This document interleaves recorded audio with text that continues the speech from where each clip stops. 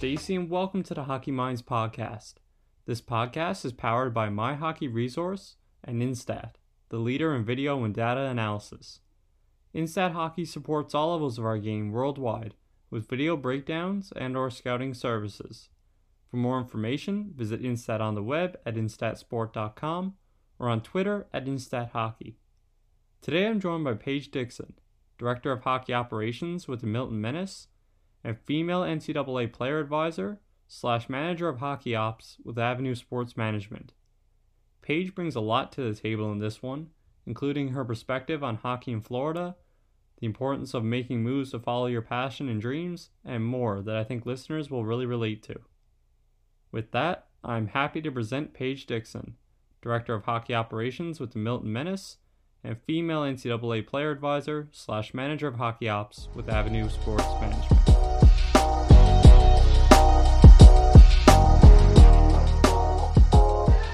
Today we're joined by Paige Dixon, Director of Hockey Operations with the Milton Menace, and Manager of Hockey Operations and female NCAA player advisor with Avenue Sports Management. Paige, thanks for joining the podcast. Hey Ryan, thanks for having me. Yeah, I know it's an early Monday morning here on this recording, but I'm so excited to talk some hockey and about your career and things like that. So maybe just start off by talking about yourself, maybe touch on where you're from, and then your involvement in sports, throughout your youth. Okay, so I am from, I was born in Coral Springs, Florida, grew up in Davie, Florida.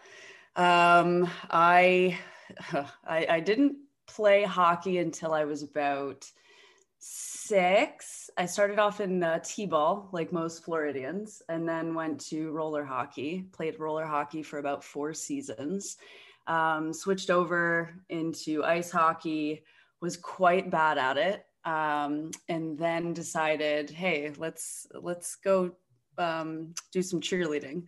So I did that for a bit. And then I quit that and then went back to hockey, realized I was still very bad at hockey, quit again. And then I went and started playing basketball, ran track for about 3 to 4 seasons, played basketball for about 5 years, played flag football for 3 years, and then decided to just quit sports altogether and then started doing musical theater in high school. So I have a very odd background. And then, I've always been very athletic. I mean, I even joined the ultimate Frisbee team in high school. So sports has always kind of been a big part of my life, and especially growing up in Florida, right? I mean, it's 90 degrees Fahrenheit year round. So you're kind of always outside, and whether you're playing, road hockey in the street with your friends or playing basketball in your driveway, that's just kind of how we all grew up in South Florida. So I've always, I've always had, a lot of girlfriends and guy friends on my street and on my block, and sports has just always been kind of part of my life. Yeah, I always love asking about the early years, and sometimes people are heavily invested in the game of hockey, working in hockey now, but a lot of times it's not, and it's not every day. Most of my guests haven't been from South Florida, so I know the weather and things affect it down there, and different activities you're able to do. Growing up in Newfoundland, 6 months of the year, you're probably not able to go outside, but it's nice to hear that you had positive experiences in multiple sports and kind of choose your path in that way. Yeah. So moving into your schooling, maybe a few years down the road, you were looking into things like journalism and some things like that early on. Just talk about that process of deciding what you wanted to do, and was sports, kind of the focus there in journalism, or was that maybe an afterthought at that point? So it's funny. So I never actually had any passion of working in sports. I always kind of loved fashion. While I don't necessarily dress like it, because I wear sweatpants and hoodies and, ball caps every day of my life. I just love the idea of New York City fashion. And I watched Sex and the City growing up, and, just kind of watching that.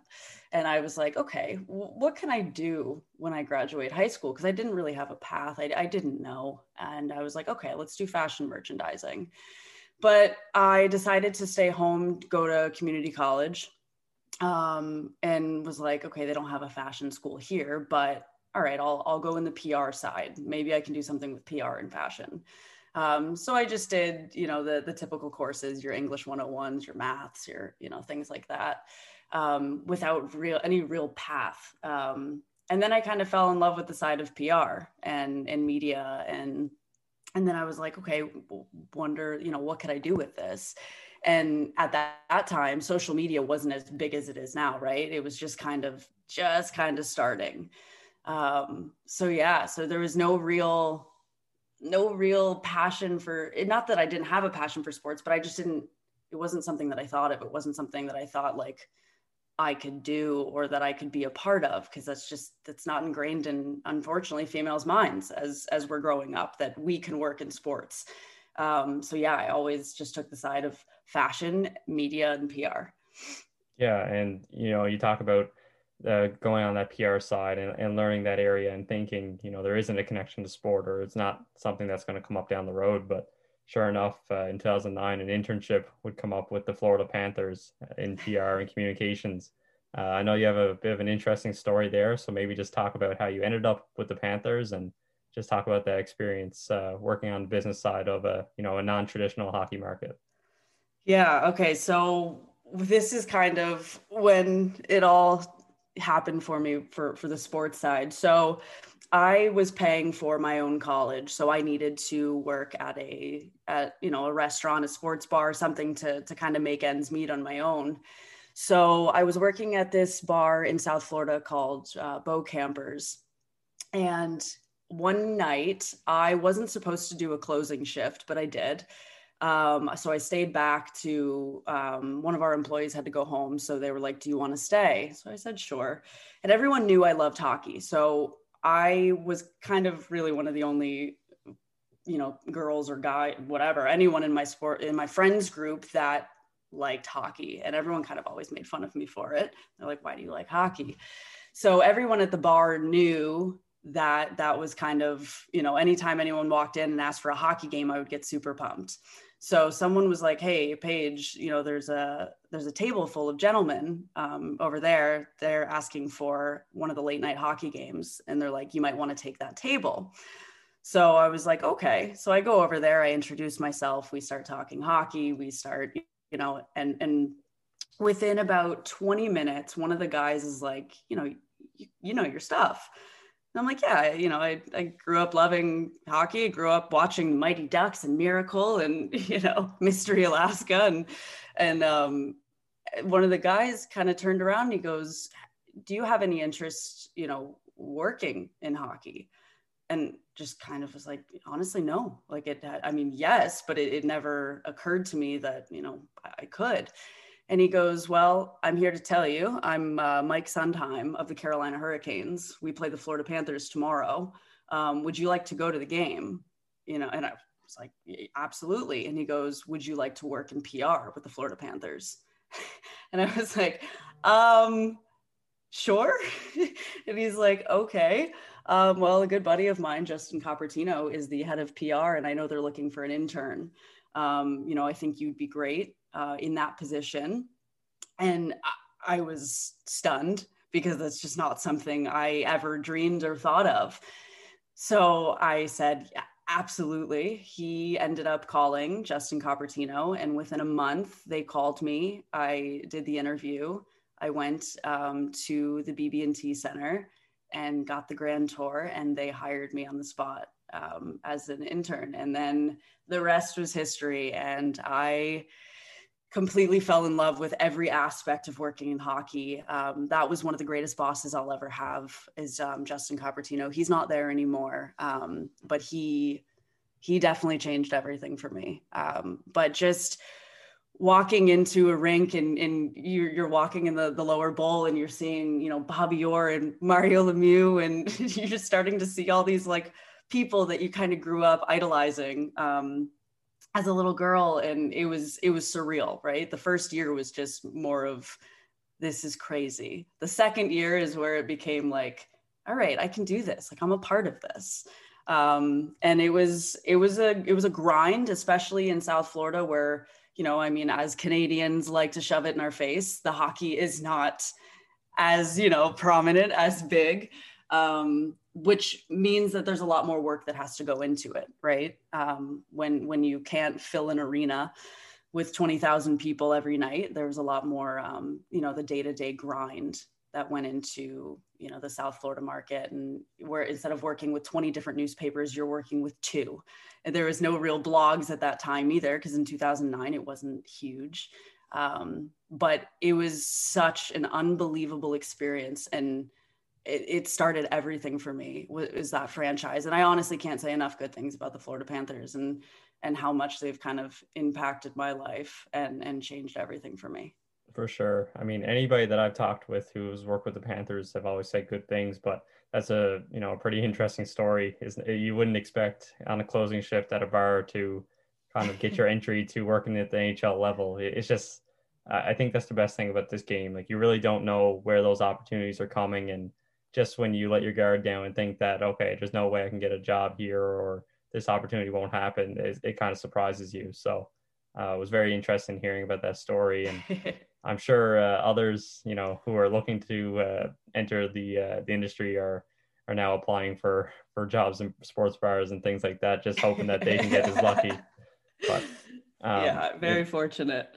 Definitely.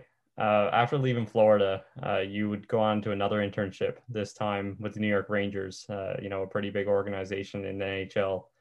Just talk about the experience of this time working for that franchise, on the business side as well.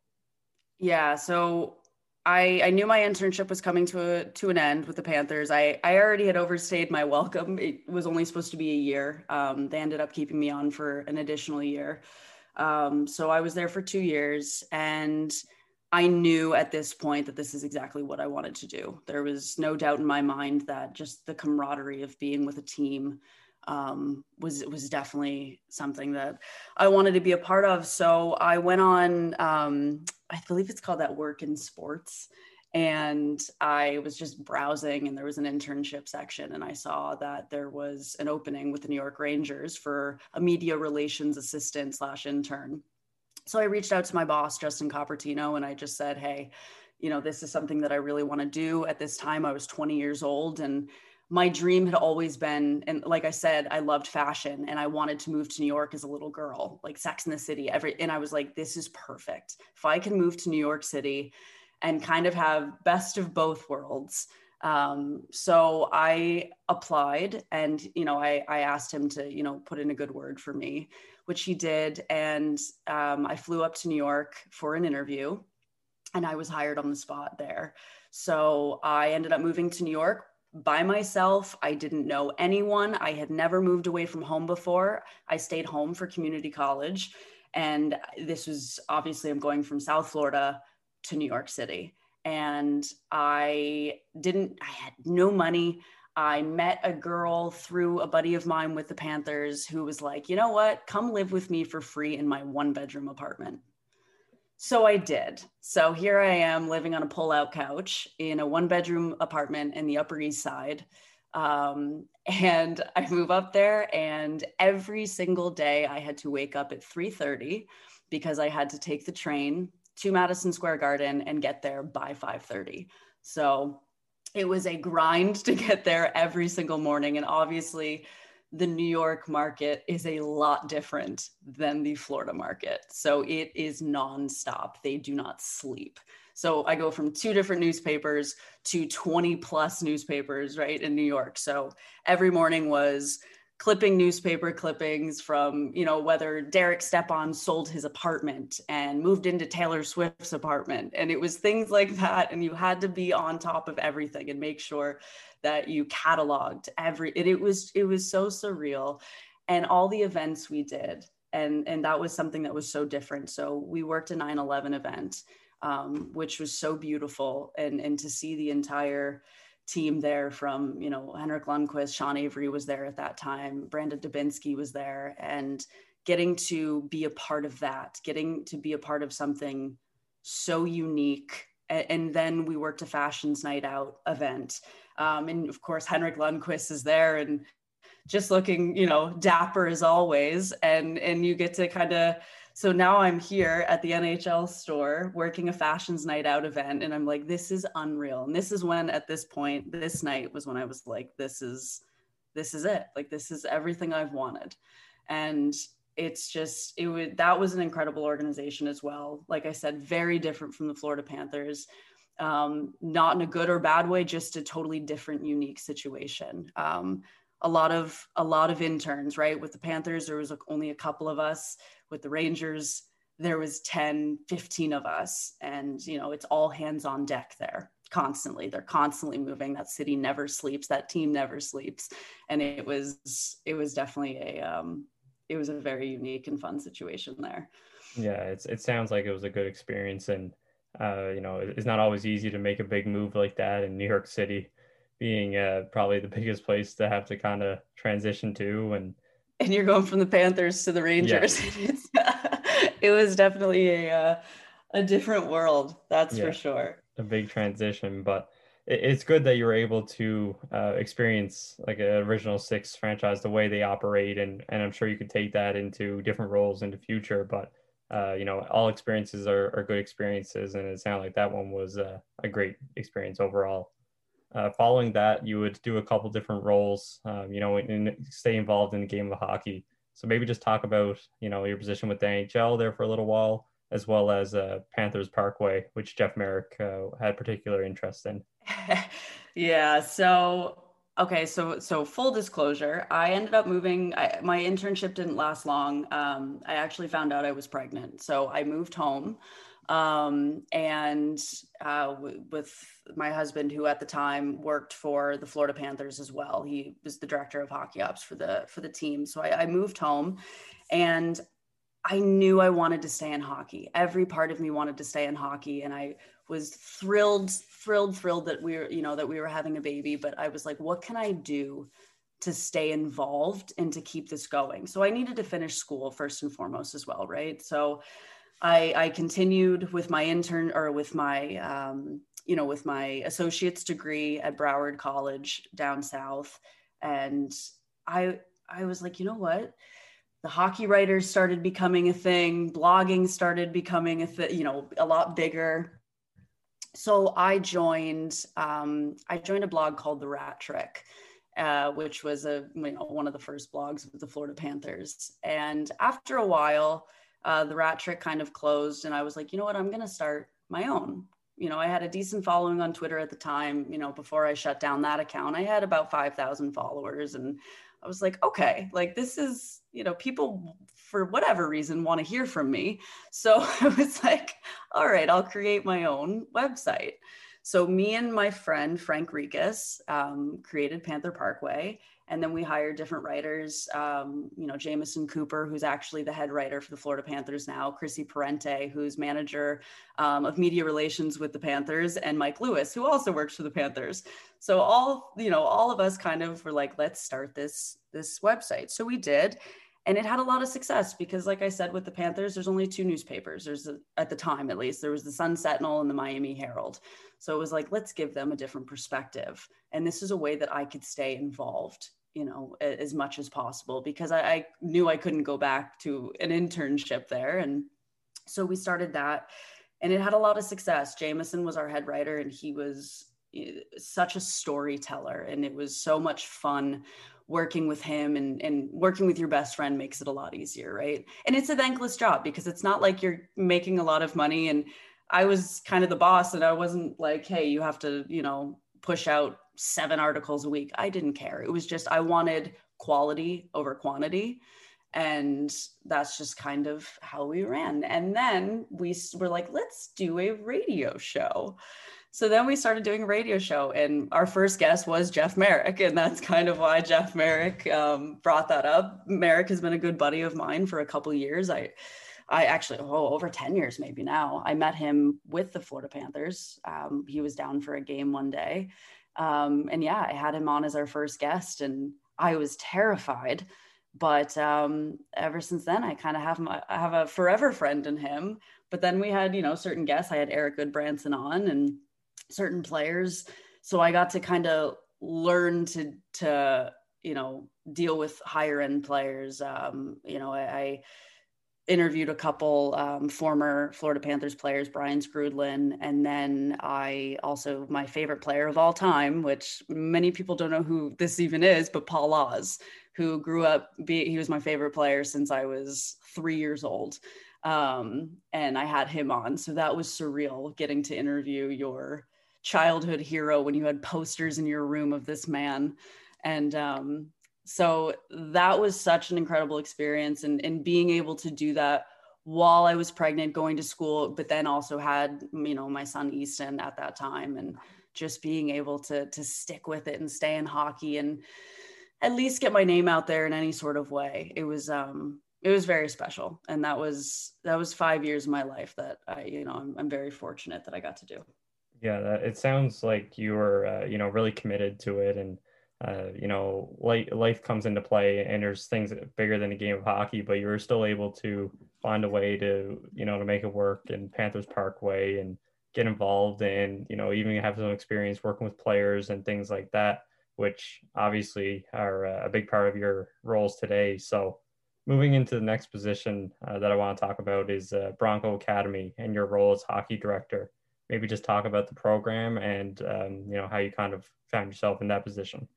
Yeah. So 3 years ago, my husband was hired by the Toronto Marlies and the Maple Leafs. So we had to move to Ontario. So obviously everything changed. I was so used to my niche, the thing I had in Florida. And then I had to kind of change over into the Ontario market. And obviously there is no shortage of hockey here. But when I moved here, I was like, I have to stay in the sport. But there's so many blogs, there's so many Toronto Maple Leafs blogs, like I can't compete with this, right? So I was like, I need to do something, and I can't just move here and snap my fingers and hope for an internship with the Leafs or the Steelheads or the Bulldogs. I knew I had to do something to kind of get my foot in the door in the Ontario market. So one day I went on Indeed.com and I just put in hockey in the keyword, and I saw Bronco Academy, and I didn't know what it was. I had no idea.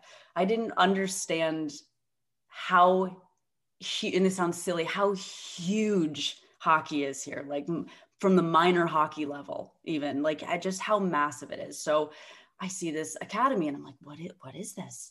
And I'm reading it and it looks like it's like a morning program where it's all AAA, AA players that, just learn how to play hockey, at a higher level. And it was a man named Dan Del Monte, and I put in my resume, and within a day he called me and we had a phenomenal talk. And it was, this man, he played pro hockey for 15 years. He played at the OHL level. He was a very, very high end, skilled OHL player, played in the what we know as the OJHL as well, and then went on and moved on to the DEL. And I loved everything he was saying and kind of his philosophy on his program. So basically what it is it's a high performance program that's run Monday through Thursday, and it's for rep hockey players. So it's just basically training rep hockey players at, we do it from 7:30 to 8:30 in the morning in Oakville and Brampton. We have 2 different locations, and it's just, he has such a unique way of instructing, and it's a very European style, and he's so skilled. So we're very skilled based over speed training. It's so unique, and I love dealing with these kids, and I'm still there to this day. And I've been here now, I think that I'm going on my 3rd year. But just to watch these kids, they need extra training, just, besides their team, to learn from different coaches, to learn different skills from different instructors, to get different perspectives. And that's kind of what this is. So, every morning these kids are on the ice learning different drills, and we're very big on, work to rest ratio. So we make sure we have, we're usually 1 to 6. We want to make sure that we have, for every 6 kids, there's an instructor.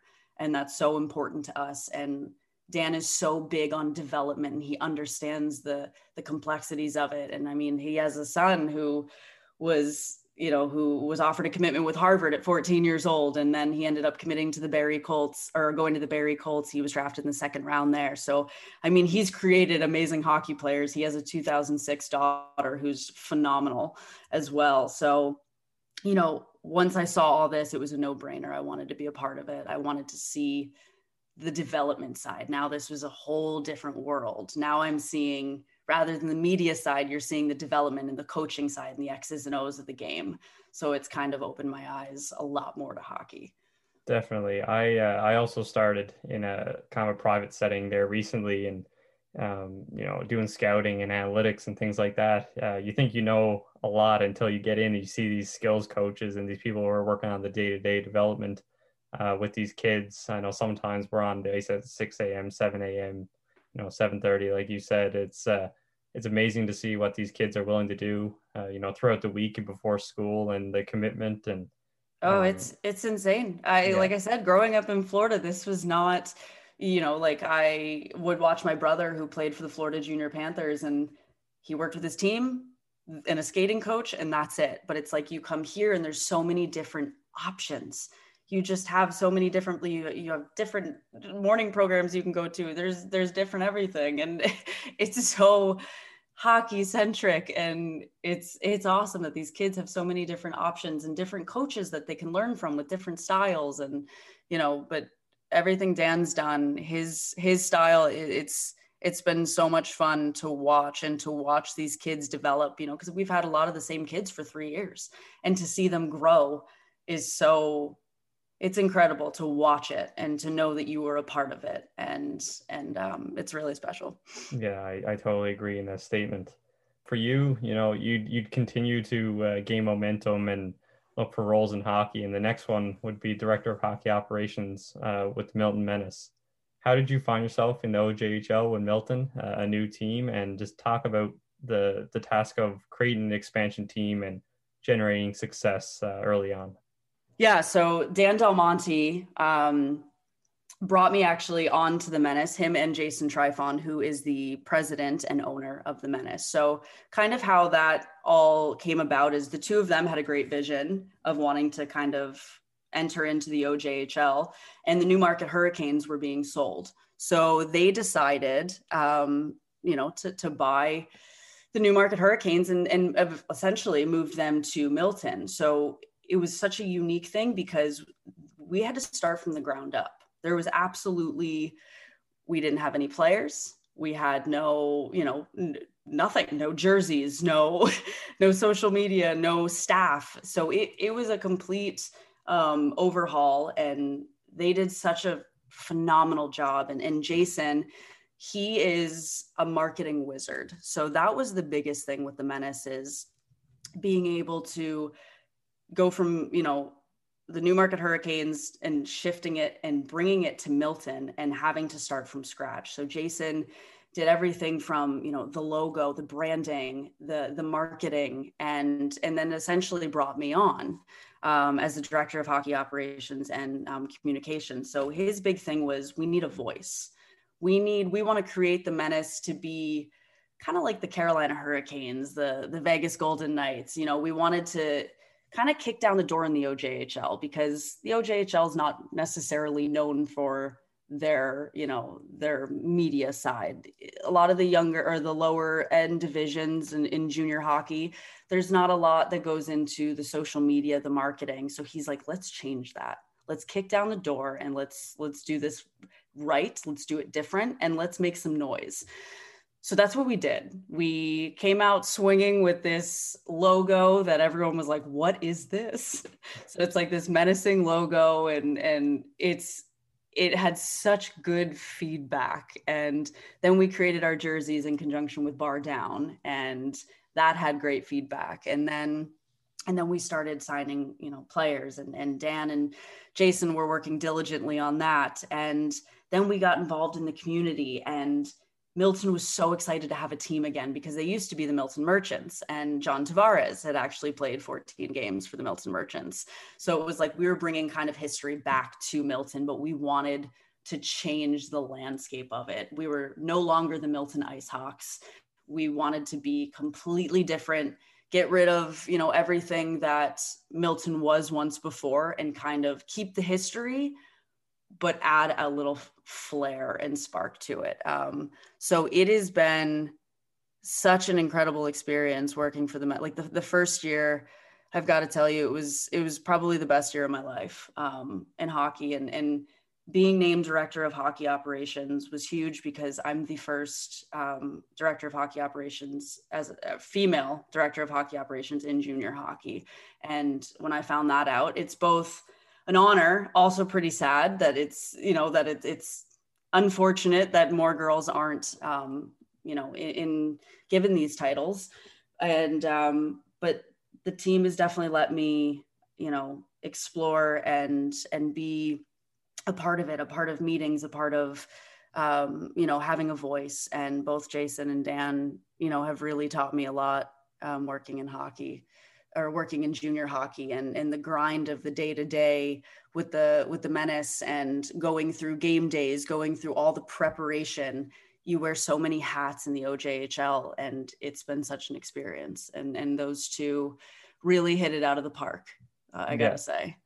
Yeah, I think the OJ is happy to have the Menace, and I can remember the first day that logo was released and kind of being intrigued by how it was, you know, kind of different from what you usually see at the junior level and the OJ specifically. But, you know, the team really did take a hold of the marketing and did things a little bit different at that level. And I think people really gravitated towards that, and the fan support definitely was there from an outside person looking in. But for you, it just speaks to the commitment again, moving into that position. And like you said, being the first female to do so, it's, you know, long overdue, but, you know, take it by the horns and kind of run with that job and be successful in year one. So I'm sure, you know, being the first female to do it and doing it to the degree that you did, you definitely won't be the last.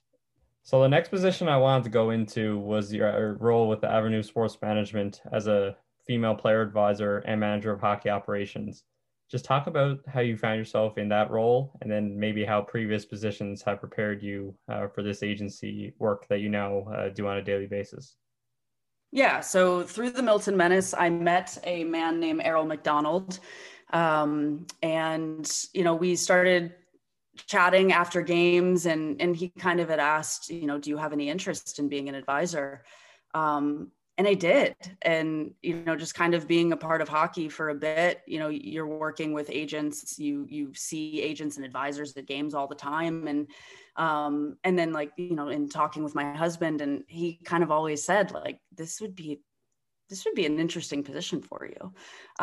So I started having these conversations with Errol on a daily basis, and I loved what he was about. He wanted to change kind of the landscape of the advisory side and the agency side. And he has a very unique background. He's a Jamaican who moved here when he was 1 year old, knew nothing about hockey. His parents didn't know anything about hockey. And, you know, he's like, growing up, all my friends were getting agents and advisors. And, you know, he ended up going to RIT and playing, you know, hockey there. But he's like, all my friends afterwards are going pro, and they're like, my agent said this and my advisor said this. And he's like, what, like, you guys have this stuff? So he, you know, for him, he had this vision. So he wanted to create kind of an advisory side. He was with an NHL agency before, and then decided to kind of branch off on his own, and then called me, and here we are. And we had some great conversations, and he wanted to change it a little bit. And he's like, let's do a female wing, because something you learn is kids from the age of 13, boys, they have advisors or agents right away. If you're a superstar or you're an elite player, you automatically are given an agent, right? Like you have your pick, and you can go to the OHL, or you can go junior A and then NCAA. But for girls, it's like, you know, in the schools that I've talked to, it's like, yeah, most don't have advisors. It's just, you talk to their mom or their dad, and you get about 60 emails a day from different, you know, girls. And so that's something that we wanted to do a little different. And it's like, if boys can have agents or advisors, why can't these girls, you know? And I have some brilliant girls who, you know, who just need a little help because there's 41 ranked D1 schools to go to, to choose from. And it's all about getting their name out there. It's all about just, sending video, communicating, having real human conversations with these different coaches, and just getting them, to see these girls and to come to tournaments or go to the States and do tournaments with the with our clientele, and just getting these girls' names out there is so important. And guys get it all the time, and guys have all these different paths that they can go. The OJ, they can go AJ, SJ, BCHL, and it's like they get all these things. And my girls, they go midget AA, and then they go to the PWHL, and it's like they need all the help that they can get as well. So I'm so happy to be a part of this. And as a female, and something I think is so important is, there are girls who have advisors, but I think for a female to have a female advisor, it might be a little more comforting, a little easier for them.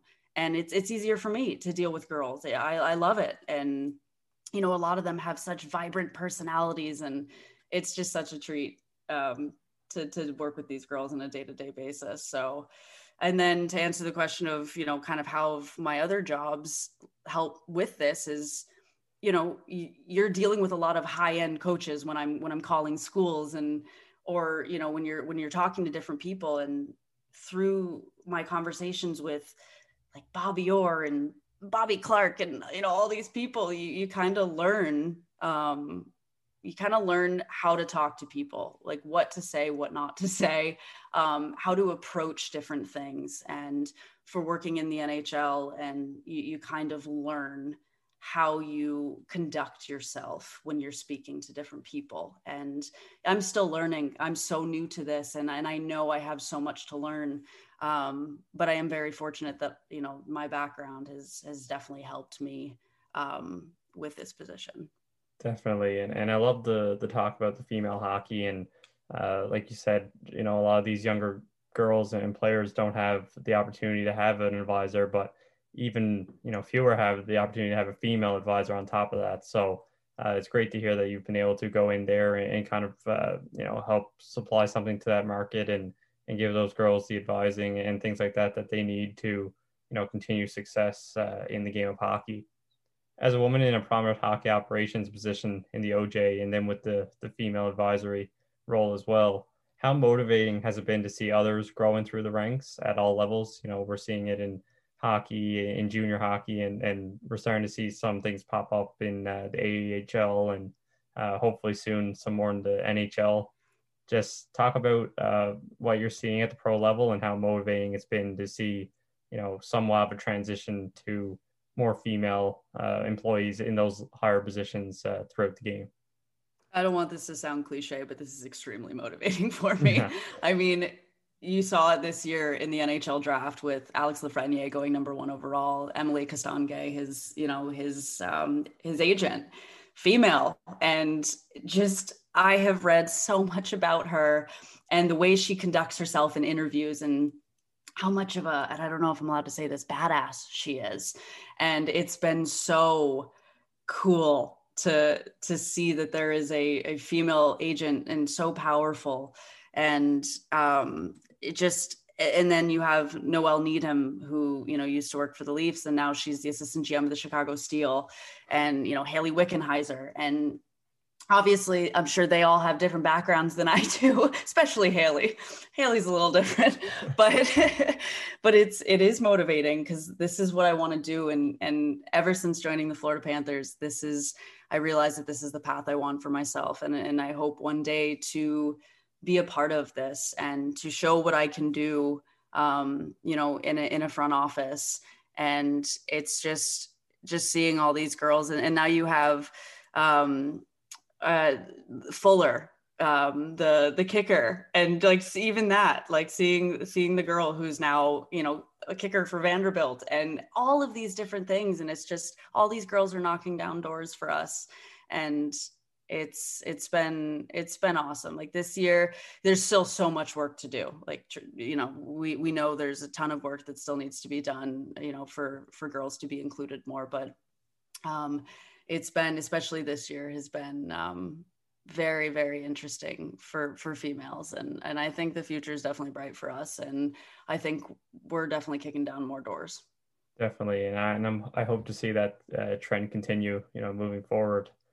Going into some reflective questions and things like that throughout your career, you know, in junior hockey, volunteering in the community is one thing that players do frequently. And even at all levels, you talked about some experiences with players in the community, with the Rangers and things like that. Having worked in that area, how important do you feel it is for players to do these types of things? And what impact does it have on developing these players for, you know, both on and off the ice? Well, I've seen it, you know, firsthand with the Menace. I mean, you saw it with New York, of course, but at the Menace level, it was so different because you're dealing with, you know, young kids that live in Milton. So it's like these boys are their heroes. And it's so cool to see because it is the OJ level, right? And you have, after games, just a simple autograph did everything for these little kids. We would have 50 plus kids after our games. Can I have a stick? Can I have a stick? Can I have a stick? Can I have this? Can I have that? And they would get it. You know, our players, if they had a broken stick, they would sign, hand it to the players, and you would see these kids light up. And I think it made such an impact on our players. You know, we had a little boy who drew a picture of a skate for one of our players, Freddie Ilias, and he was so happy when Freddie shared it on his Instagram, and you could just tell it made his day. And you can tell it makes the players' day as well, right? And I think they're learning that this world is so much bigger than hockey, that these kids, that everything in the community, you know, we've done a lot of stuff for, you know, Hope in High Heels, where we had all of our rookies wearing pink high heels to walk in Women Against Violence. And there was no, oh, I don't want to do this. This is silly. Like, it was just like, yeah, let's do it. Yeah. And exactly. you're kind of learning that it's just more and more these people, you know, these guys, these girls, everyone's just becoming more involved, and they understand, especially now more than ever in the landscape that this world is in right now. They're learning that how important this is. And I think it's, you know, they're growing, they're growing as human beings, not only hockey players, but as humans. And they're understanding that, you know, like I said, the world is bigger than hockey, and life is bigger than hockey. And there's just the impact that they have. And again, just at the OJ level. And now imagine an NHL player signing an autograph, a stick. It's incredibly important. And you know, I've watched our Menace players develop. I mean, you ask my captain, hey, do this, without hesitation. Yes, absolutely. There's never any, oh man. So everyone seems to be maturing. You know, everyone's just kind of growing with each other nowadays, and understanding the importance and the impact that community involvement has on hockey. Yeah, you know, the community scene, especially in junior hockey in Ontario, I mean, it's so big, and it's so important for these players to get out there and connect with fans and young fans who, you know, might be future players on the team down the road. But it really does build character and things like that. And that's just something that you have to do in the Canadian hockey scene, as well as the American hockey scene. In Canada, a lot of these players have an ambition maybe to go to the OHL, but a lot of them can go NCAA as well through the junior A teams, as you touched on earlier. It's a common path that not a lot of people, you know, maybe know the ins and outs of. So a listener just wanted to know what, in your opinion, is one of the bigger challenges for Canadian kids looking to go that route that maybe American kids don't have to deal with. Maybe it's something along the lines of influence from the OHL, agents, advisors, etc. It's a pretty open question, so just interested in hearing your thoughts. No, I mean, growing up in Florida, everything was NCAA. Everything, every sport. College is massive. College is bigger than pro. And, you know, college football, it's March Madness, everything. You are kind of taught NCAA, do that. And then in Canada, you come here and it's like OHL, the WHL, right? And then the QMJHL. I think the big thing and the hardest thing for Canadians is the pressure to go that route, that it's not okay to leave your home country to go to the NCAA and play hockey in America. To me, that has been the biggest thing. And there is nothing wrong with going to the NCAA. I mean, the education alone, right? You're getting, and not that you're not getting an education at the OHL level, but just the fact that you're going to go to school while playing at the NCAA level and have that degree, whether it's from, Yale or Mercyhurst or Robert Morris University. And I think that that's something that I wish a lot of kids, and you're definitely seeing it more, that a lot of Canadians are going to the OJHL just so they can eventually go to the NCAA, or going to the BCHL so they can eventually go. So I think that is kind of changing a lot, but I think there is still that pressure of, I'm Canadian, I have to go to the OHL, I have to stay, and go to the QMJHL or the WHL. But I think you're definitely seeing a change in that. Yeah, a change in mindset, and there's just so many different options. And we tell guys in OHL, like we believe in OHL is a great place to play, but I've spoken with kids out east, in my hometown, who were looking at the Q, and maybe another option was better for them. So it really just comes to the particular player and maybe what they're looking to get out of the game. We're fortunate that you have these options, right? Like you have so many different options now. So kids don't just have to be married to the idea of going to the OHL or, the Q, or now they have so many, and then you have X amount of NCAA D1 schools to choose from if they're good enough and if they choose to go that route. So yeah, exactly. And for you, looking at what you want to get out of the game, maybe it's a little bit hard to look into the future, especially dealing with COVID and everything that we're dealing with at the moment. But maybe 5-10 years down the road, where do you hope to be, whether it's in the game of hockey or just in life in general? I definitely, I would like to say my goal is to be an assistant GM in, any really aspect of hockey. I don't want to set too lofty of a goal for myself, because I know I have so much to learn. And I like the path that I'm on right now. And I hope, the advisory side will take off. That's my biggest hope, is to turn Avenue, at least the female side, into kind of a Newport Sports, and at least for the girls side. And I want to grow this as big as possible for the girls side of hockey. And that right now is my goal. In time, I would love to be an NHL agent. That would be, it's just like I said with Emily Castonguay, just seeing that was so surreal to me, and seeing that, Alex Lafreniere went #1 overall and his agent is a girl. And that was so inspiring for me. But then at the same time, I love the camaraderie of being with a team. That has been such an exciting and important thing, and something that Jason Trifon and Dan Del Monte have given me with the Menace. And I still have that itch of, working for an NHL team one day, and maybe being an assistant GM would also be super special. And you're starting to see a lot of agents get hired as, assistant GMs, director of hockey operations in the NHL. So I know it's definitely possible. And I'm going to work at that until I get it. That's really all this is. I'm not going to stop until I get what I want. And I don't want that to sound bratty, but that's just kind of my mindset right now. Is I have a lot to learn. The game is changing. I have to adapt to the game. I have to adapt to life in hockey. And every day is a unique situation. And I'm just going to keep learning until I get there. Yeah, and with that ambition, it's very definitely feasible. It's just a matter of putting yourself in the right opportunities and learning from those people. And like you said, learning is such a key aspect, especially with the game evolving.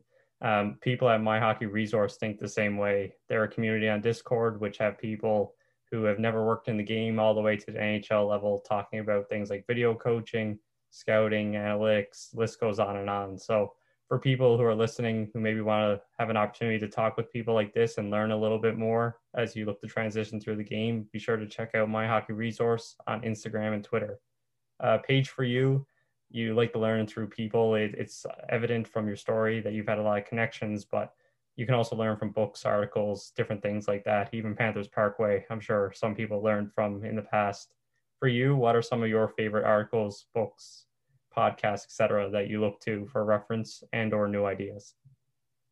So this is something that, when I saw this question, I was like, oh no, because I'm gonna, I'll just be honest. I do not read a lot, which is something that I wish I could change about myself, and I need to, and I understand the impact reading has. And I sit and I look at Kyle Dubas and the fact that he reads every day and shares a new book, and it's like, I know I need to do that.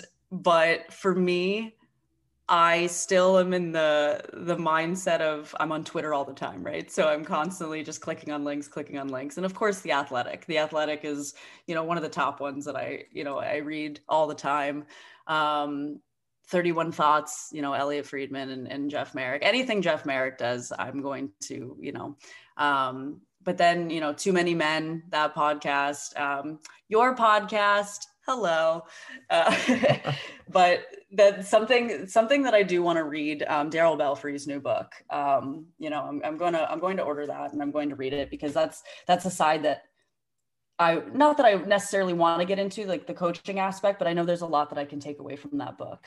And I'll take a lot, and I know Daryl through my husband with the Leafs and everything. So I would like to support him, but I also want to learn from him. And not to mention, I mean, he has a daughter who's an exceptional hockey player as well, and who he helped create. And, I want to kind of see his side, his philosophies of the game. So, but that is definitely something that I wish I did more of, was read, whether it's, books, articles. That's something that I know that that's a flaw that I have. And, for anyone listening to this, don't be like me. Read. Yeah, you know what? Like, we've had people come on and kind of say the same thing, that maybe they learned through, watching videos, or just have no interest in reading and just put that effort into on ice tactics and things like that. But I think that's just really the landscape of the game. You can learn through so many different avenues, and just because you don't do one thing doesn't mean you can't learn through another way. And looking at books, I'm sure Daryl Belfry's book is one that I'm going to hear almost every time I hear that question. And like you, I plan on reading that, and just because it's something that's a little bit foreign to me, and it seems like everybody that's read it so far has nothing but good things to say. Yeah. Moving into, go ahead. No, I was just going to say that, yeah, like, even though I don't, necessarily read a lot, but the best thing that I've done for learning, honestly, has been to sit into the meetings with the Menace, right, with the coaches. And because I don't know any, like, the coaching side it's foreign to me. I'll be the first to admit that. I'm on the hockey ops side, the contracts, the kind of helping Dan with the day in, day out, hockey operations tasks. But sitting and listening to, Daniel Nikandrov, who's our assistant coach, and Dan Del Monte, and listening to them go through their practice preparations and everything for the day, or I wish I could say game day preparations, but unfortunately, such is life with COVID right now. But that's been the best way I can learn, is to sit, to look at their whiteboard, to listen to the lingo that they have, and learn from them that way. I have to see it kind of thing. I have to see to understand. And then I get to ask questions. So that's been great. So even though I'm not necessarily learning from articles or books, I'm learning firsthand. And that's been so important to me. Yeah. And throughout your career, I'm sure there have been a lot of mentors and people who directly have influenced you in that way. Maybe just go back over your story and talk about some of those mentors who have helped you, and what are some of the major lessons that they taught you through those interactions. I can tell you that probably at least at the moment, my biggest mentor is Dan Del Monte. Like I said, I moved here. I didn't know a soul, right? I moved to a different country knowing absolutely no one except my family. And then I met Dan right away, and he has opened so many doors for me and helped me so much. And I can call him at any hour of the day, and whether I'm crying my eyes out at something that I think, anything, he's helped me in every way possible, and helped explain the game to me in a different way, explained to me the development side of hockey. And he's been a friend, right? And he'll tell me like it is. He's not afraid to hurt my feelings, and not afraid to say, this is what I think you need to be better at. This is what I think you're great at. And this is what you need some work at. So kind of having him, I work with him at 2 different jobs, and obviously, I'm able to do that and we get along great. So he has helped me a lot, and helped me kind of, transition out of that media PR side that I had been accustomed to into this hockey operations side. And, I think he's been really special for me. And then, of course, I got to say my brother is my other one. If it wasn't for him, I wouldn't have had any interest in hockey. He played at the AA level, because in Florida, the AA level for the Florida Junior Panthers was essentially AAA. And, I used to live in hockey rinks because of him. I would go to every single game, every single tournament. I couldn't miss a single one. I had to watch him play. I was his biggest fan. When he got hurt, I cried. When he fought someone, which was constantly, I would be the first one to cheer him on. And, when he scored, which wasn't a lot, he was a defenseman, but, I was his biggest supporter, and he's always been my biggest supporter. And, if it wasn't for him, I definitely wouldn't have been as in love with hockey as I am today. Yeah, it's always great to have those friends and family who are able to help you succeed in whatever area you want. And this one being hockey in South Florida, and then moving to Ontario and things like that, it definitely takes some help along the way, maybe a suggestion or someone that can help open another door for you. But at the end of the day, I guess it is also you just taking those opportunities and making those connections. So as a final question, if you could go back to yourself, maybe when you were looking for something to do following high school, or maybe even another female who's looking to enter the game of hockey, what is one piece of advice that you would give them in hopes that they would succeed in the game?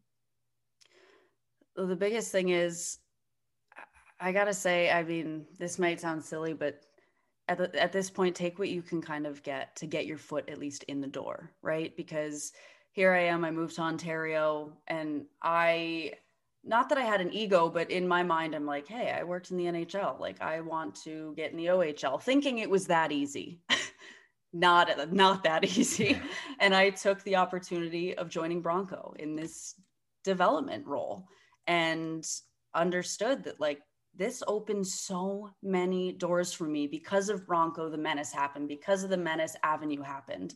So it's like, don't just kind of get your foot in the door first. That is, to me, that's the biggest thing. Keep your ego in check. I had to do it. And, I got my foot in the door, and then, I'm slowly getting to where I want to be. And I think that's the biggest thing, is kick down that door, start small if you have to, and then show everyone what you can do. Prove to yourself day in and day out, prove to others what you can do. And to me, that would be the biggest advice I have. And as cliche as it sounds, like, I've had days where I've wanted to curl up into a ball and cry and think that this is not I can't do this. And then it's like, no, you remember who I got to remember who I am. Like, I'm Paige Dixon. I can do this. You got to kind of hype yourself up a little bit. And, so that's something that I've definitely would say, is just get any door you can get into, and then prove yourself once you're there. And don't take anything for granted. Just prove yourself and work your way up, because if you do your best, if you do the best you can, no matter who you're working for, they're going to see it or they're not. So, if you're working your hardest, like, I'm very fortunate to have had Dan and Jay, who believed me and understood that, okay, she's working her hardest. And now, I got to move up in the industry, and hopefully whoever else comes into this role is very fortunate to have had, some good people on their side who believe in them, and who understand that hard work, deserve some reward. So yeah, tremendous advice. And for female, male, anybody looking to succeed in the game, it's a good thing to follow. And like you said, just open that door, go in and show them that you deserve to be there, and keep going until you make it to that next level. Paige, I just want to thank you again for taking some time today to join me on the podcast, and hopefully we're out of this pandemic soon enough and things get going again. And I wish you all the best moving forward. Thank you so much, Ryan. All right, take care. Easy.